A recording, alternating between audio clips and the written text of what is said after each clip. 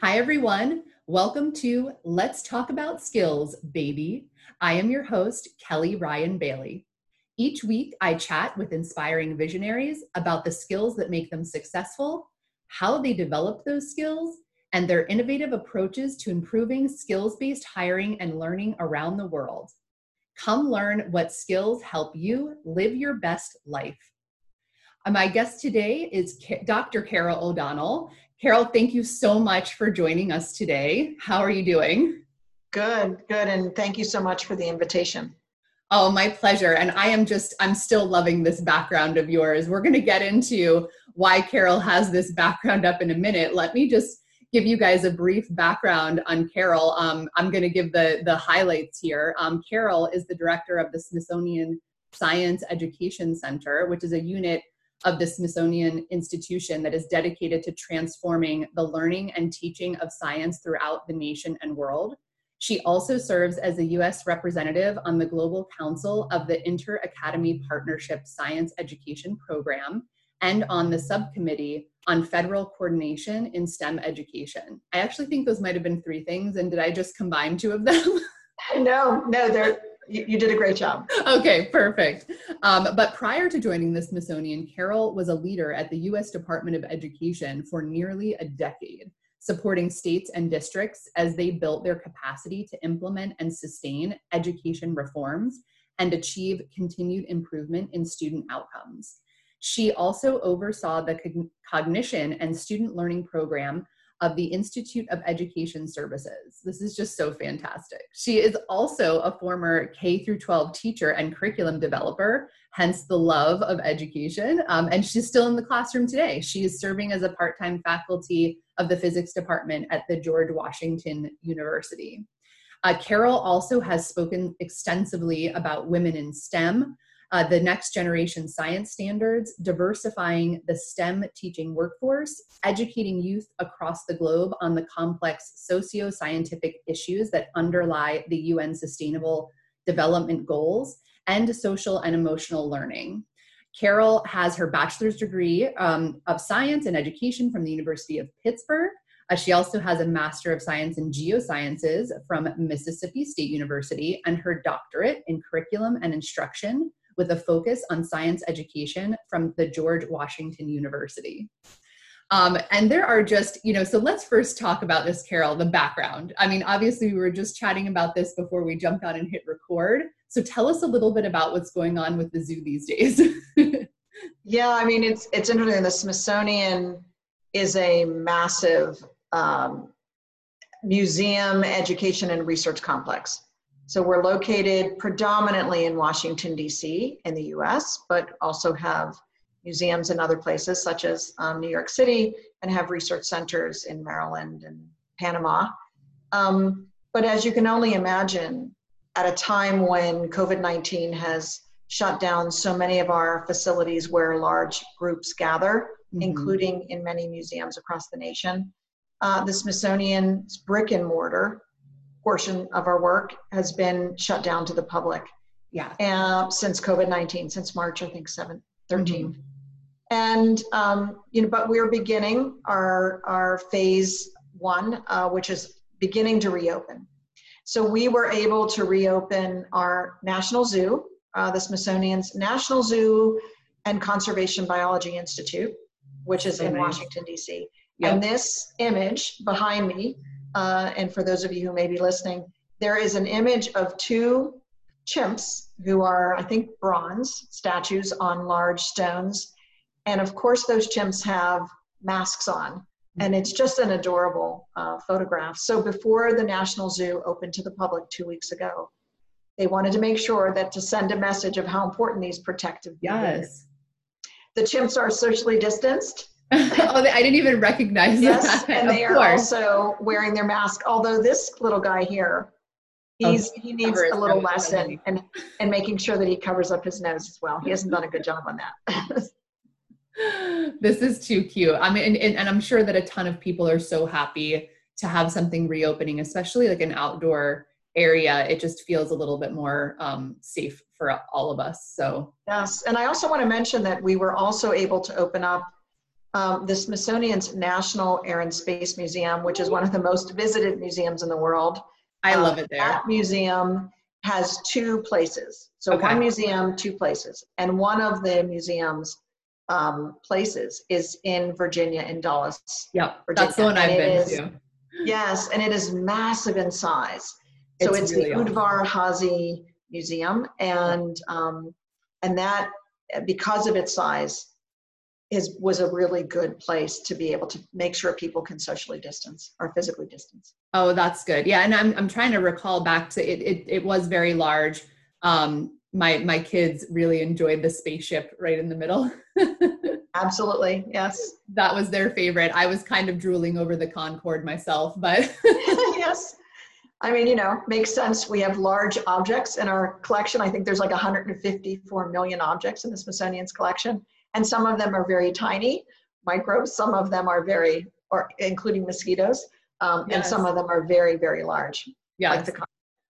Well, it's great to have these two places open, and anyone who has, I mean, even if you've been there before, it's just a really fun day out with the family, but by yourself even, really both fantastic places. So I highly suggest checking it out. And I think you had mentioned, while we're on this topic, you had mentioned that everyone has to order or get their tickets online, right? Okay. Yes. And that's unusual for the Smithsonian. Normally people can just walk in. It's free, so nobody has to pay anything. The ticketing system, which is still free, so it does not cost to get a ticket, but the ticketing system allows us to control, if you will, the number of people that come through the door so that we can ensure physical distancing. That makes sense. So yeah, they definitely check them out online, grab your ticket, get in there. You'll have a lot of fun. And I think we all are ready for a day out. So yes, especially the kids. I've had some colleagues who've gone and they just loved it. So. Oh, I bet they did. Oh, I wish I was closer. Well, maybe on the next time I can get down there when we get to a little bit more regular travel. Well, Carol, I know I gave a bunch of highlights, which are just fantastic. First of all, thank you. Like, this is just such an honor to have you here. And I know from us chatting before your passion in around helping children really discover and understand and learn, like that, just like the love of it, right? The love of learning. But I want to hear a little bit about how you kind of came into this, what your journey, a little bit about your story, if you don't mind. Yeah, not at all. And that's it's always great to tell your story and have opportunities to do that. So thank you for giving me that opportunity. And I think you also, as you get older, you reflect on your story because you're trying to think about what are the things that really have helped me to become who I am. Yes. And why am I so passionate about certain issues? And I think that I've been very fortunate to kind of think back as to why the work we do at the Smithsonian is so focused on the inequities of the world and trying to balance those inequities, or to balance the equities, I should say. Yeah. And so one of the things that I can tell you in terms of my background. So I grew up in inner city Pittsburgh, in a fairly under-resourced region, which was very much a steel mill town, a place where the biggest industry was making steel. And so it was a very sadly polluted area, but also a very difficult place to live. I would consider it to be what would be called kind of a school desert. Okay. The elementary school shut down, the middle school shut down, the high school shut down. And by the time I entered high school, there were no choices locally. And so my parents recognized that I had developed a real love for science as well as a real skill for math. And they wanted to get me into a good school. And so my mother in particular worked really hard to get me onto a list to send. And this was before school choice was really an option. There were no charter schools at the time, for example. Right. And so they were able to get me into a school that was several neighborhoods away, which was fairly well-resourced neighborhood. And the school had a scholars program. And I think that set me on a journey where I recognized that education really does make a difference in opening doors And so because of that background, I was able to develop a real strength in science and math, and became very interested in teaching as well. I think because I recognized that education was making a huge difference in my life. Yeah. I had always been very interested in science from explorations in my own backyard. So even though I didn't have access to summer schools, summer camps, after school programming, that was not part of my life. I found ways to engage directly in learning by using the world as my laboratory. And I also was always tinkering with things, literally building things in my own home using my mother or father. It was actually my mother's hammer. So that says something about our family. There you go. And, you know, engineering solutions to problems. This is true. To, you know, finding ways that my mother could pour out something and only get a teaspoon of sugar to come out. So I designed, yes, instead of the whole thing. So I created something that allowed that to happen. I created a bed maker out of yo-yos and gosh, I love this. Which I had read in a book, you know, and wanted to test it. Right. So I believed that that was my love. And when I went off, fortunately, to college, and I, you know, just to let you know, my father went to the 8th grade. And not past that. And so my mother was able to finish high school. And so there was not this real understanding about college. And I was able to make a decision. Did I want to major in engineering or in teaching students about engineering or science? And I chose the latter. And my mother cried for several days because she felt that I could have been more. And what I think she now realizes is being a teacher was the best profession. And she now sees that as the best profession. And I truly believe it is. So I've dedicated my whole life to science education.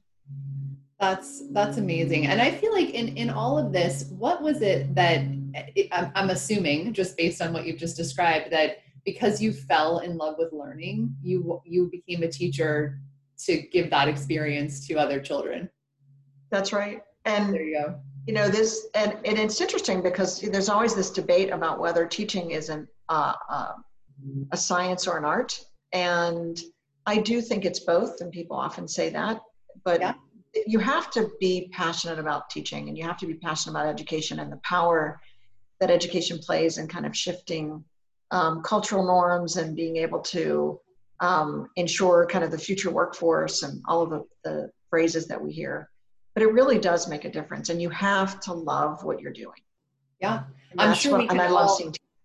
No, I'm thinking back. Like there has only been not even maybe 2 or 3 teachers my entire life that I remember and that stood out, and it's for all of those same reasons. Like there was a true love there, and it's hard when someone, you know, if someone is that passionate about what they're doing, it's pretty hard not to feel that passion and kind of bring, you know, that brings something out of their students, but that doesn't happen often. Yeah. And even in my own, so I've been teaching for George Washington University since 2000. I think it was 7 or 8 when I first taught my first course there. And, you know, we developed together a new course that was using what's called Scale Up methodology, which is where students are engaging directly in learning science by doing science. I love that. And that wasn't always the case at the university level. It was very didactic and traditional. Right. Like we want to talk to you and you just absorb and. Right. And we know now that that's not the case, right? We know that teachers, educators shouldn't be the holder of all knowledge, and students are the sponges that absorb it. And that's not how things work. Yeah. So George Washington University dove into this idea that how can we use new pedagogical practices that people like the Smithsonian have learned work really well in grades K to 12. How do we now transfer those skills, to be honest, like a teaching skill, to the college level? And it wasn't easy originally. It wasn't easy because students were resistant. It wasn't easy because other professors were resistant. I mean, I could totally see that professors would be resistant because it's changed for them, but I'm surprised students were. I really am. Students were resistant because, one, I teach for the physics department, I teach an introductory astronomy course. Okay. And many students may take those courses because they need to take a science course because they need Okay. 6 credits or 8 Okay. credits. And many don't want to have to do much more than, I see. It's like, let's keep it to the basics. I'm just trying to get through this. yeah, just tell me what I need to learn. I'll memorize it for the day that I have the test. That was the population of students back in 2007, 2008. It makes sense. I do not see that today. That's This great. course fills up immediately. There's always a wait list. Students now embrace this kind of pedagogy. They want to learn by doing, and they want to engage with others in problem solving.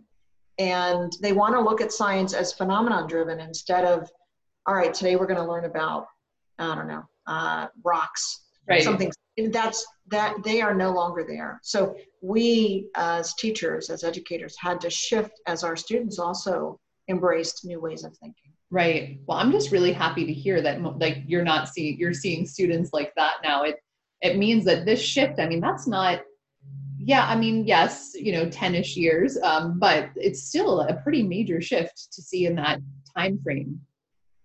And we've also seen that shift in terms of our young, in terms of advocacy. They've become real activists as well. Yeah.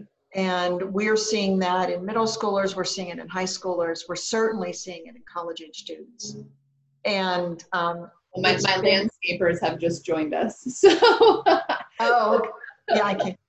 Okay, good. Yeah, I can't hear it. And so one of the things that I really appreciate is that, to go back to something you mentioned at the beginning, this framework we use at the Smithsonian, which is Discover, Understand, Act, Yeah. is that it's really crucial that learning science topics as well as engineering, technology, mathematical topics are place-based. They have to understand how these particular issues affect them locally so that they can engage in local investigations and local surveys and make local decisions. And so that's where the Discover part comes in the work that we do, which is that we want students to see science in the world around them and to survey others to better understand it. The understand part is now, let's investigate the issue. Right. Whether it's COVID-19 or whether it's climate change or whether it's mosquito-borne diseases or even nutrition. Now investigate the world through inquiry, collect information about the scientific issue, and through experimentation, investigation. And then finally, act. Yeah. Now use your new scientific knowledge or engineering skills or practices to do social good, like to actually make a difference in the world. And because so many students are very kind of motivated by activism and making a difference, definitely, it's been really appealing. We as educators, as science educators, had to change in the way we approach things because of the fact that students were also shifting. Wow. And was this like a slow shift that you were seeing with students becoming more involved in that way? Yes. I mean, certainly I was born in the early 60s, and activism on our college campuses were, there was always true activism. Yeah. And so activism is not new. No. I think what's new is the fact that science educators are recognizing kids are getting younger and younger in their being driven by doing social good. Yeah. And the question is, as a science educator, what could we do to help students to empower them is not the right word because that's very unidirectional, like, oh, I've got something and I'm going to empower you by giving it to you. But encouraging and facilitating their ability to use new knowledge to make a difference. Yeah. Oh, I like how you put it that way. So this got us, well, I know we fast forwarded a little bit here between when you first decided to go into teaching and now you're teaching your faculty position, but like in between there. Yeah. Let's talk a little bit about that part of your story. Sure. So when I was an undergraduate at the University of Pittsburgh, I was a poor inner city kid who took 2 buses in the morning to get to college and 2 buses in the afternoon to go home. I didn't live on campus, couldn't afford to do that, and went to the closest school for that very reason. Right. University of Pittsburgh was a wonderful experience for me because the University of Pittsburgh Medical Center is on campus and it's one of the largest employers of the state. At the time, it was not called the University of Pittsburgh Medical Center. Okay. Okay. It was had a bunch of hospitals, and I was very fortunate. I worked for, it's funny, but you're probably too young to know this, but there used to be this thing called Kelly Girls. No, right? I don't know what that is. Kelly Girls, which still exists today, it's called Kelly. I think they dropped the girls part. Okay. Kelly Girls, so this tells you the difference of the 70s versus now. Kelly Girls was an organization that hired you for temporary, like for a day. Okay. And you would go fill somebody's job in, and you had to type fast. Okay. And take notes, like this was your job, right? Because this is what girls did in the 70s. And this is that's true. Disparaging part of equity. Mm-hmm. So I was a poor young kid and had many jobs. And one of the jobs was I was going to work for this Kelly Girls. And Kelly, like spelled like my name? With, yes, same exact. Okay. I think it was the same exact spelling. That's and again, it still exists today. They're a temporary placement company. Yeah. But they don't focus. I wonder, is this Kelly Services today? Yes, this is it. Yeah. Yes, Kelly Services. And that's what they call, I mean, it is honestly, sometimes these things that you just don't know. It's funny. I mean, it fit in the time, but I hear you. Yeah. So I signed up, and on my second day with them, they sent me off to the University of Pittsburgh Medical Center to answer phones. Perfect. For the gastroenterology lab. And at the end of, this is a true story. So at the end of that day, Mary Milo, I still remember her, the head nurse, said to me, "You are amazing. Do you want a full-time job?" This is a true story. Wow. I said, I can't have a full-time job. I go to school full-time at the University of Pittsburgh. She said, "Oh, don't worry about that. You could come in for like 2 hours in the morning, then go off to your class, then come back, do a couple hours, go back to your class, come back." I thought, I can't pass this up. This is like an amazing opportunity for me. Wow. And I took it. Wow. She hired me. So there was something, Kelly, there was something she saw in me in a day's time. Something either about the skills that I had, or maybe she was just desperate, but she absolutely, and I've never forgotten her because of it. She became a mentor to me. I worked for her for 3 years in a full-time job, working with physicians who studied, it's a medical hospital. Right. They do a lot of research. And I learned from them and I learned from her. And at halfway through that time period, around 1980, I think it was like 1981, maybe. I graduated in 1983. I started in 1979. Mm-hmm. And somewhere around that time frame, a very prominent physician, Dr. Thomas Starzl, came on board and started a liver transplantation office. Wow. He was a pioneer in liver transplantation. And they asked me if I wanted to work for them as a medical research assistant. And I absolutely took it on. Yeah. And this was my senior year. They wanted me to stay on, and I wanted to be a teacher. And I will never forget, again, my poor mother, she cried all the time. Why would you pass up working for a pioneering physician like Dr. Starzl in liver transplantation to go on to become a teacher? And I said, because it's what I've always wanted to do, and I loved it. And again, you have to follow, you have to have the right skills, but you also have to follow your heart. Yes. And that's what I did. But I was very fortunate. Those 4 years helped me to really kind of solidify that science, engineering, medicine, health became, yes, that I wanted to not only stay in those fields, but educate others in them. And that's what I've done.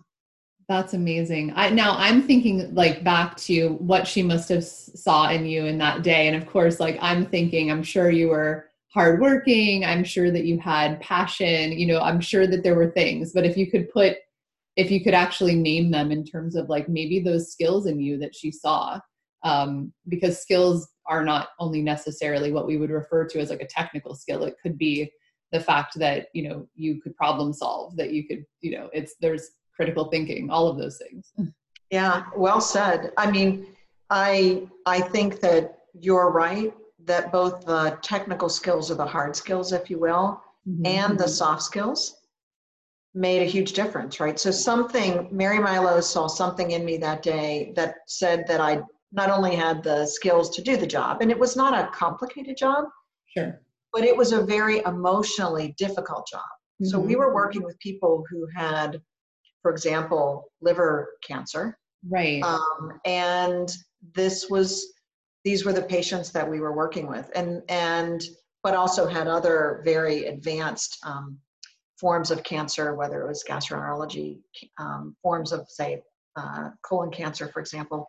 But these patients, working with them, it's not just about, I might have been doing skills that were not advanced technical skills, Right. but I think it's combining the technical skills with the soft skills that makes for a very successful individual. It sounds like that might have required a huge amount of empathy.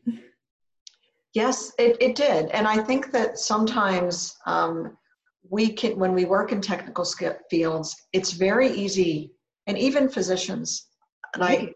I experience this, I think even physicians sometimes get very wrapped up in the work that they're doing and then tend to lose sight of the individual.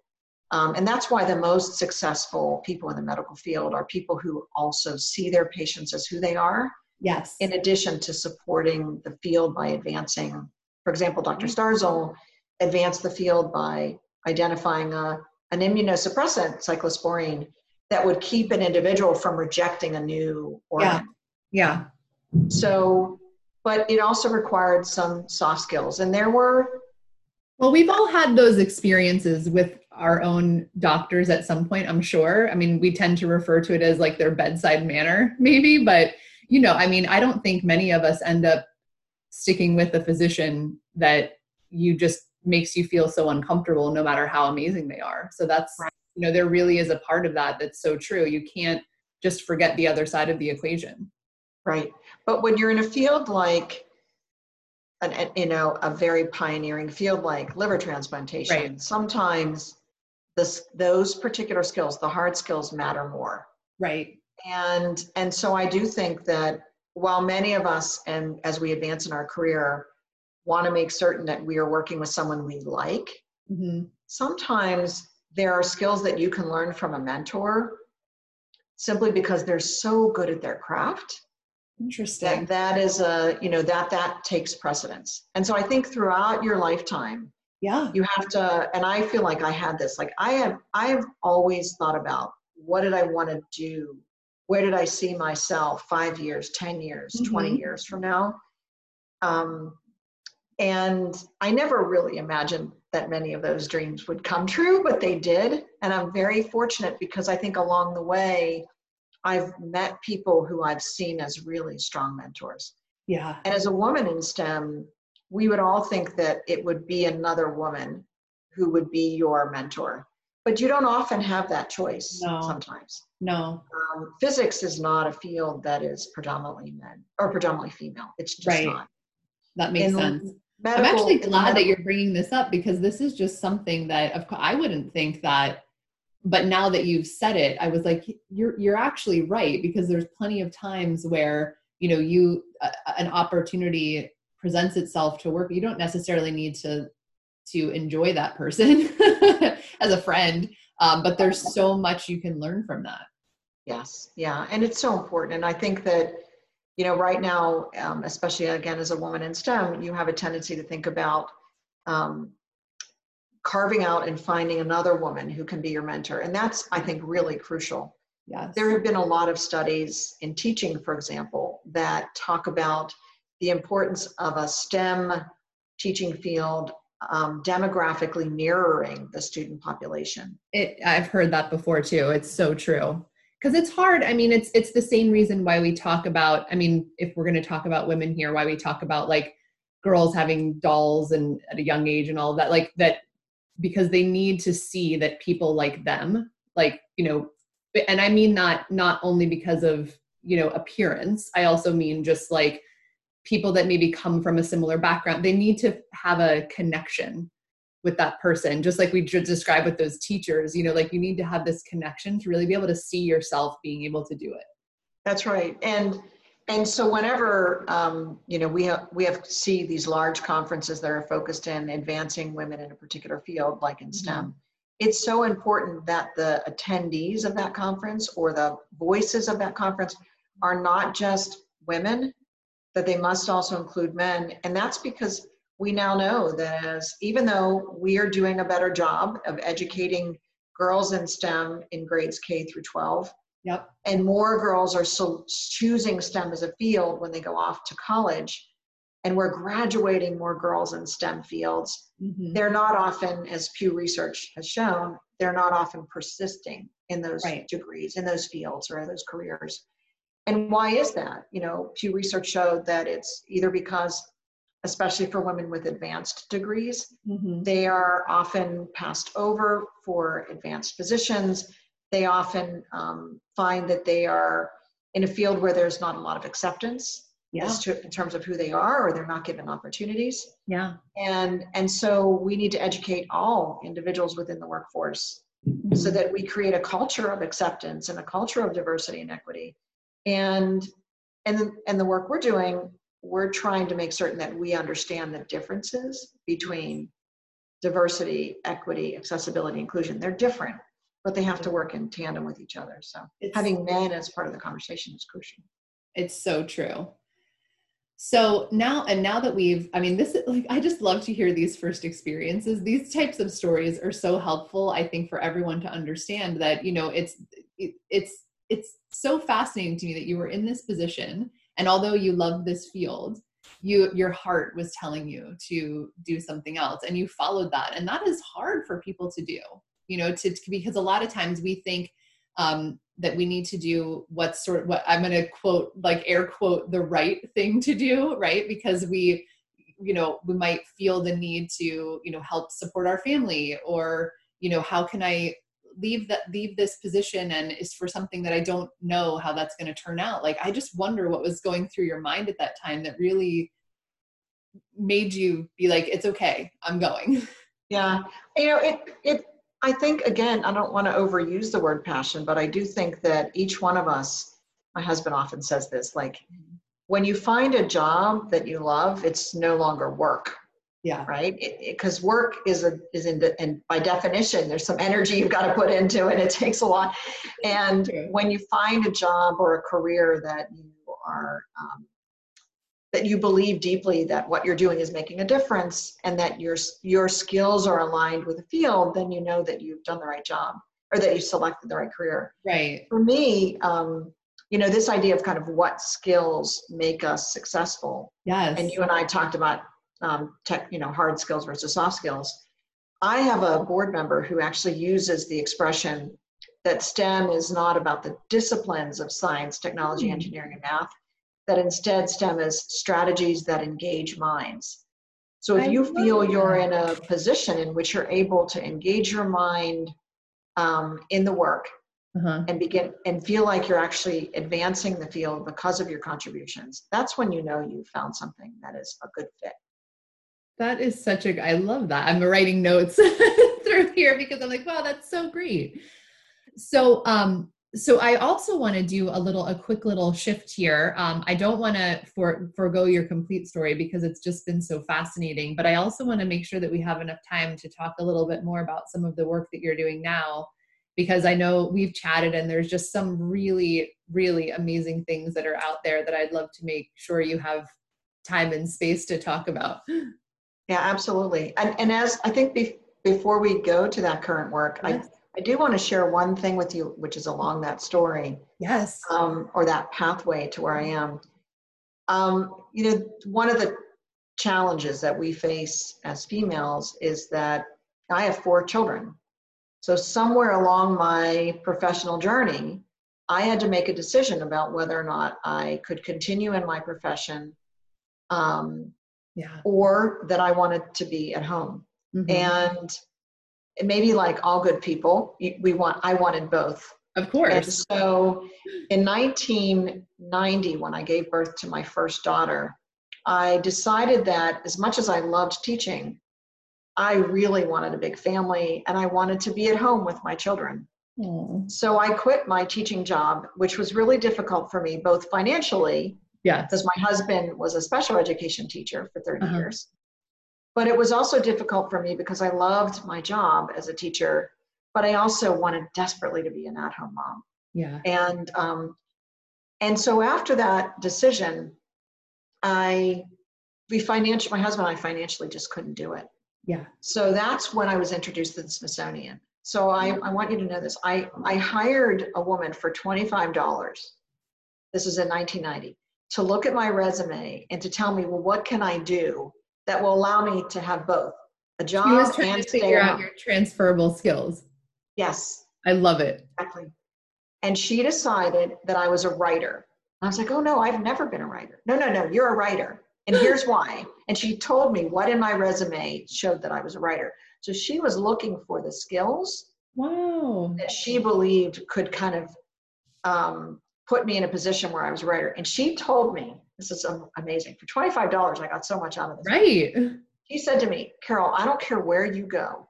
I don't care if you're in a shopping line and the woman behind the register or the man behind the register says to me, oh, well, what do you do for a living? She said, tell them I'm a writer. I'm a writer. And I did that. She's like, I want you to put in your mind that this is who you are. I want it to become a part of your identity. And then I'm going to help you find jobs. This is how long ago this was, like want ads. We're physically circling want ads on Yes. that will align with that skill of being a writer. And she did. And one of the very first place that she's identified was the Smithsonian to be a curriculum developer. Amazing. So I went to the interview, and I had just had a baby. And I explained that I was very interested in this position, but I didn't tell them I wasn't going to take it full time. Okay. They ended up offering the job to me. And I asked, can I do this from home? And they looked at me strangely and said, there is no such thing. The job is here at the Smithsonian. So long story short, I ended working as a consultant for them for an entire year while I worked at home. I love this. And raised my first baby. And at the end of the year, they offered me a job. Would you like to be a full-time curriculum developer? And I said, oh, absolutely. Can I do it at home? And they said, no, you can't. You have to be here. I said, well, then I'm not interested. 3 months later, this is a true story, 3 months later, they came back with an offer for me to work on site one day and telework, which didn't exist. Right. There was no telework for 3 days or for 4 days. And I did that for 11 years, Kelly. So I guess what I'm saying is, yes, decide what it is that you really want in life. Set your priorities, and don't be afraid. Don't be afraid to tell people what those priorities are. Even when the world wasn't really ready for telework at the time. Right. Which was good for me because it meant that I could be an at-home mom during the day and work at night because there were no rules. There weren't any rules. Yeah. Right. I am so glad that you shared this story. I'm a mother too, so I completely, understand and appreciate that. I had a similar situation where I was traveling, quite extensively, and, I really wanted to be home, and it was a scary leap at the time. But again, you think back to this, and I just didn't, there were things I just wasn't willing to compromise on. That thing that I really was very, like, in my heart, that is what I needed to be there for, was to help with my, the kids. They were little, and it worked out. But you have to know that in yourself and not be scared. And I think that's the best thing. That's like the best message out of this, is that, when you set those priorities, like, it's okay. And it's okay that your priorities might be different from another person, because, like, I always say this, not every mother chooses that. And I'm the first to say I did it, and I'm so glad that I did it. But I realized, and I'm glad I did it at that age group, that when the children were young. But I then realized once they started getting into school that I was like, you know what? I'm at a different place now, and this is not really for me right now. And I want to be, so it changes, and it's okay that it changes, and it's okay that someone thinks differently than you. And that just means that's not the right opportunity. That's right. And you also have to find an organization or a company that has a very similar view. Yeah. The Smithsonian, it was absolutely the right place to test something this innovative in 1990. And when you're hired by the Smithsonian, for example, they'll say to you, and this is the truth, welcome to the family. Oh, I love it. 6,500 employees and 7,000 to 10,000 volunteers. Wow. Right? It's a big place. But they still the belief in the safety of individuals, for example, right now during COVID-19, the Yes. safety of its employees are paramount. And we have a leader, Secretary Bunch, who really believes that. So you have to find a place that Right. not only your skills align with their needs, Hmm. but you also, again, have these kind of basic fundamental beliefs that are also in alignment.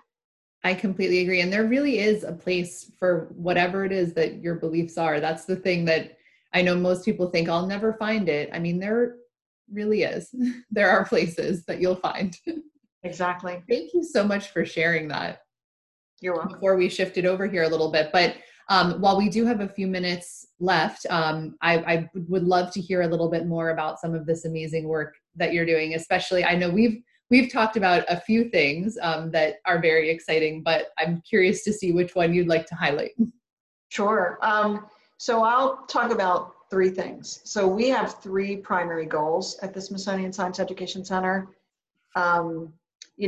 Again, our mission is transforming K-12 education through science Mm-hmm. in collaboration with communities across the globe. So we work nationally as well as internationally. Mm-hmm. But we deeply believe in this idea of partnering with others. But at the heart of our work is how can you improve K-12 education using science as the hook? Mm-hmm.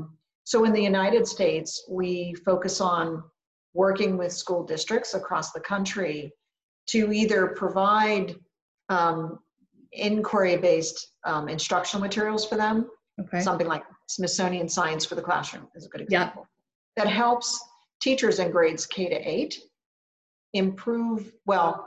scaffold their teaching so that students are engaging in scientific phenomenon, making sense of those scientific phenomenon, and kind of expanding their thinking about them. Yeah. We also work with school districts across the country to help them map out their plans for how to bring this kind of STEM teaching and learning into their schools. Oh, nice. We just had an Action Planning Institute that we offered for free to the public. And why? Because we get sponsors who are very supportive of that work. And Johnson & Johnson, Burroughs Wellcome Fund, Gordon Betty Moore Foundation, lots of groups support our work. That's so nice. And these schools were able to think through, how do you still continue to teach science education, STEM education, even though schools might be shut down, Yeah. or there's a massive digital divide Mm-hmm. in our region? What is it that we as educators need to be able to understand and to be able to act, to change our thinking? So not only do we teach students with this discover, understand, act, we also work with school districts in that way. Love it. We help them understand, we help them discover Mm-hmm. what teaching looks like from their region or their place, their community. We have them understand, like dig into all of the literature, the experts, learn from them, and then act. Use your new knowledge to make a change in your teaching. And then we apply that to the way we teach students, like what I described earlier. Right. You know, our Smithsonian Science for Global Goals project is focused on the UN Sustainable Development Goals. Mm-hmm. And we dive into these very complex social scientific issues like climate change or COVID-19 as a pandemic, and we educate students using that same framework. That's fantastic. Now, how do you, I mean, the first thing I'm thinking of is, and I don't know if you want to dive into this at all, but the first thing I'm thinking is like, what are the adjustments in the way that you're teaching these schools as things have moved, in sort of this virtual environment? And I say that because there are, in some cases, the virtual environment, although it's not in person, in some cases, at least it's a good alternative. But what happens when, there are struggles with like computer access or internet access?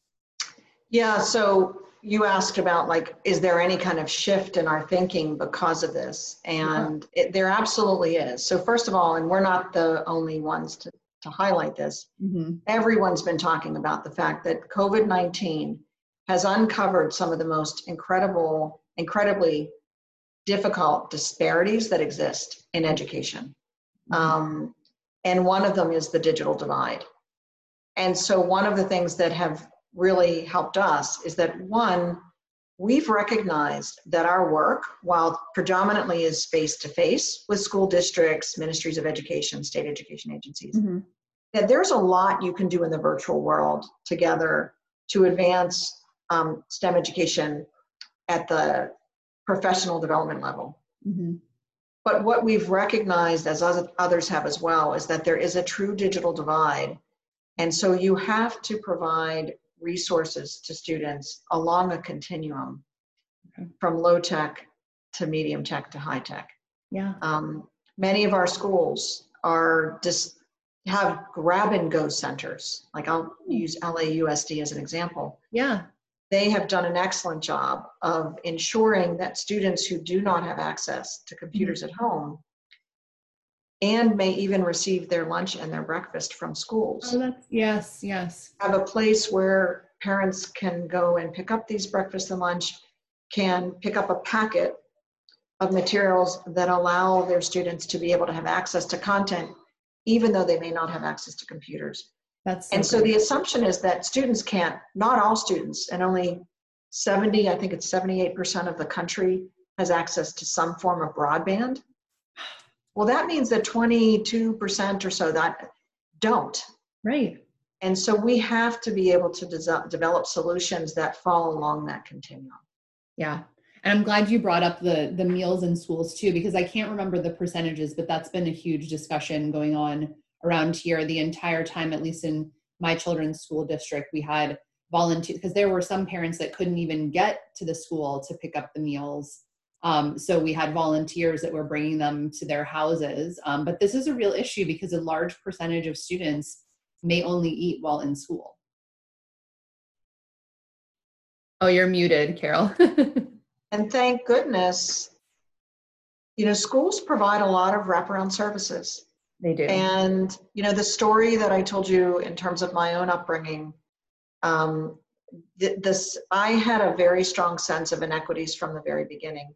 Mm-hmm. And I think that it is really crucial that no matter what you do as a career, that if something is driving you to kind of be solutions driven, follow that path. And so for me, it's the fact that I also see schools and teachers and educators in general as being, providing these wraparound services to families that they may not have access.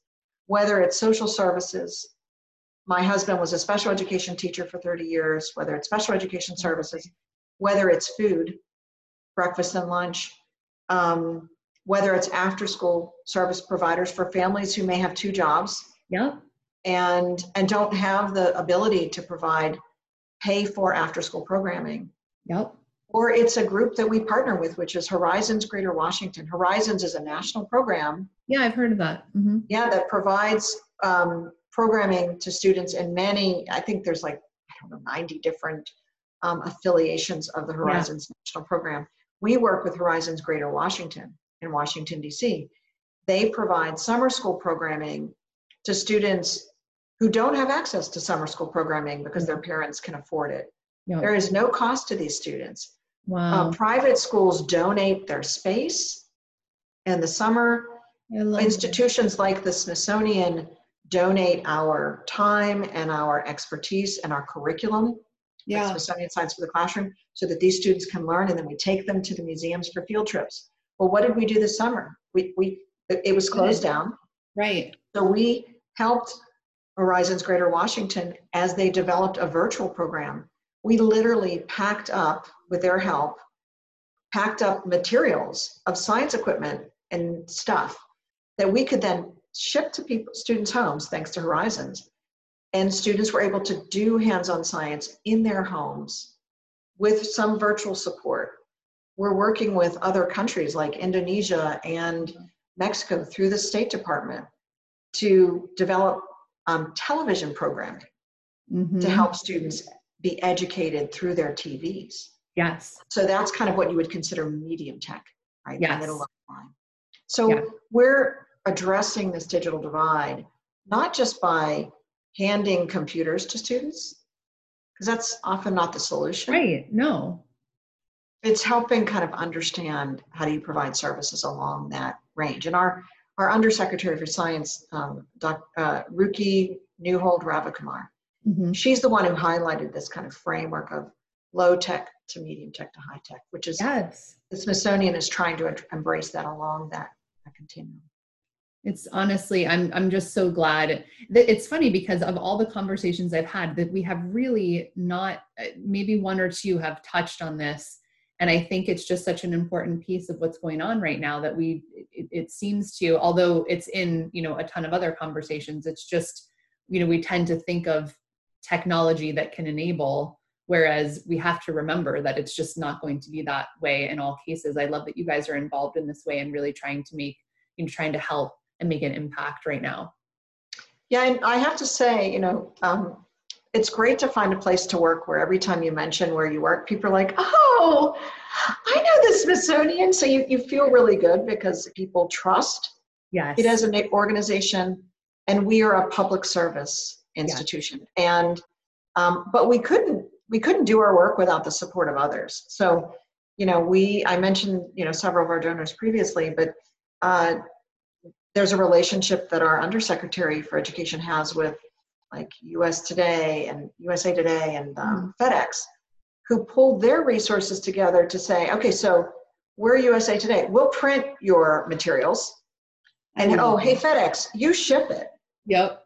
And we just shipped thousands of printed, what's called a road trip. Yeah. Yes. So that people can take a road trip through the Smithsonian and learn. These young kids are learning all the different science and history and art and culture that comes out of the Smithsonian with these really cool activities. They might never leave their home, but we're able to take them to the Smithsonian through this printed guide that our Undersecretary developed in collaboration with the other Smithsonian colleagues. And in partnership with others are able to print it and ship it. Yes. So that's what it takes at a time like this to address the digital divide. It really does. That's such an amazing collaboration. I mean, when you told me about that, it just warms my heart, to be honest, that there are children out there that could have received something in the mail. And I mean, the excitement of a child getting something in the mail, right? Yes. Yeah.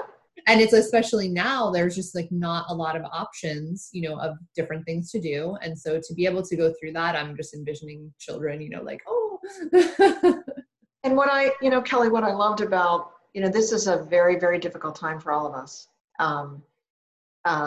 We're living a life I don't think any of us ever would have expected, but so many people have pulled together their resources to not only, as we did with the World Health Organization and the Inter-Academy Partnership, we're educating youth across the globe around the underlying science of these basic protective behaviors. Like, why does that chimp have to wear a mask? Right. When COVID-19 first happened, everybody's first gut reaction was, well, let's put together a website and list all of the digital resources that you can have access to since you're not in school. Right. And that was great. Everyone did that. They pulled together. But then we quickly realized, well, what do we do with the 22% of the kids or more in some regions of the United States who don't have access to computers? Or they have a computer in their home, one, but that they're sharing that amongst 6 people. So so it takes collaboration. To like all the other basic necessities like food. It's like the last, of course, no one's necessarily thinking about learning in their household if they're worried about food for their children. Yes. So So I think that, to go back to kind of your theme about skills, I think developing our skills today is very different than it was in the past generations, where you could learn one thing, focus on that one thing, and really be successful even in one career your entire life. Right. Today, as we know, people are moving from, my 4 adult children, they're moving from job to job while building a really robust profession. Yes. But they have to have a very transdisciplinary skill set. They do. It is not just about, okay, so science, great. You can become a scientist.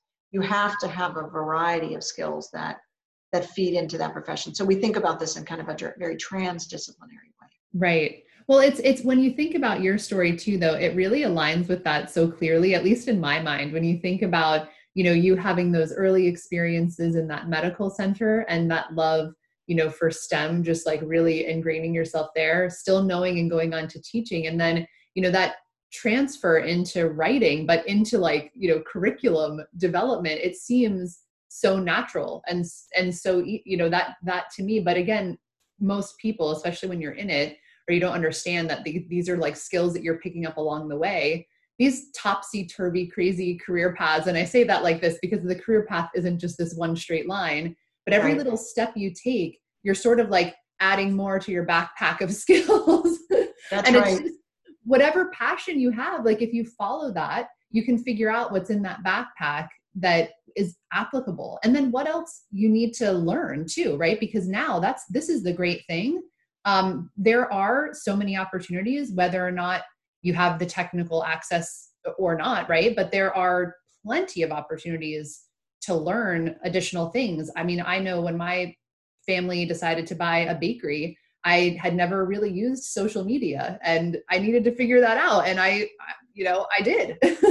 That's right. And I think that for folks who are new to their career path, and I love the term pathway as opposed to say pipeline, right? You often hear like the STEM pipeline. A pipeline is very unidirectional, but I love this idea of a pathway because it is never that simple. And when you're entering your profession, understand that try not to get to the top too quickly. Right. Because when you do that, you'll realize when you get to that higher level, you don't have the right skills. And it becomes a very difficult profession. And so be patient. Yes. Some of us, my mother retired at 80 from the mayor's office in Pittsburgh. So she wrote their proclamations. She was a writer. Didn't have passed a high school degree, but had advanced to that because of her social skills as well as her written skills. And I think this idea that you may not know what your future holds, but anytime you've ever listened to a really good mentor panel, each person telling their story makes you realize, wow, I would have never known that the Undersecretary for Education dropped out of, didn't go to college right away, then went to community college, but had to drop out of community college because she had her first child. And now look at her, oh my gosh, I would have never known that. And so it gives you this hope that your path may not be achieved immediately, your goals, but you will get there with persistence. It's so true. And I think your story today has really given other people that kind of hope too. So again, thank you so much for sharing that. I like to ask a little open-ended question here at the end. Just whatever last parting thoughts you'd like to leave with the audience today, I'll leave it up to you. I guess I would say that while we're in difficult times right now, and many of us are not connected to one another necessarily physically in the same space, finding opportunities to learn from one another right now, as someone who cares deeply about learning and teaching, there are a lot of free resources that are available to us right now to advance our skills.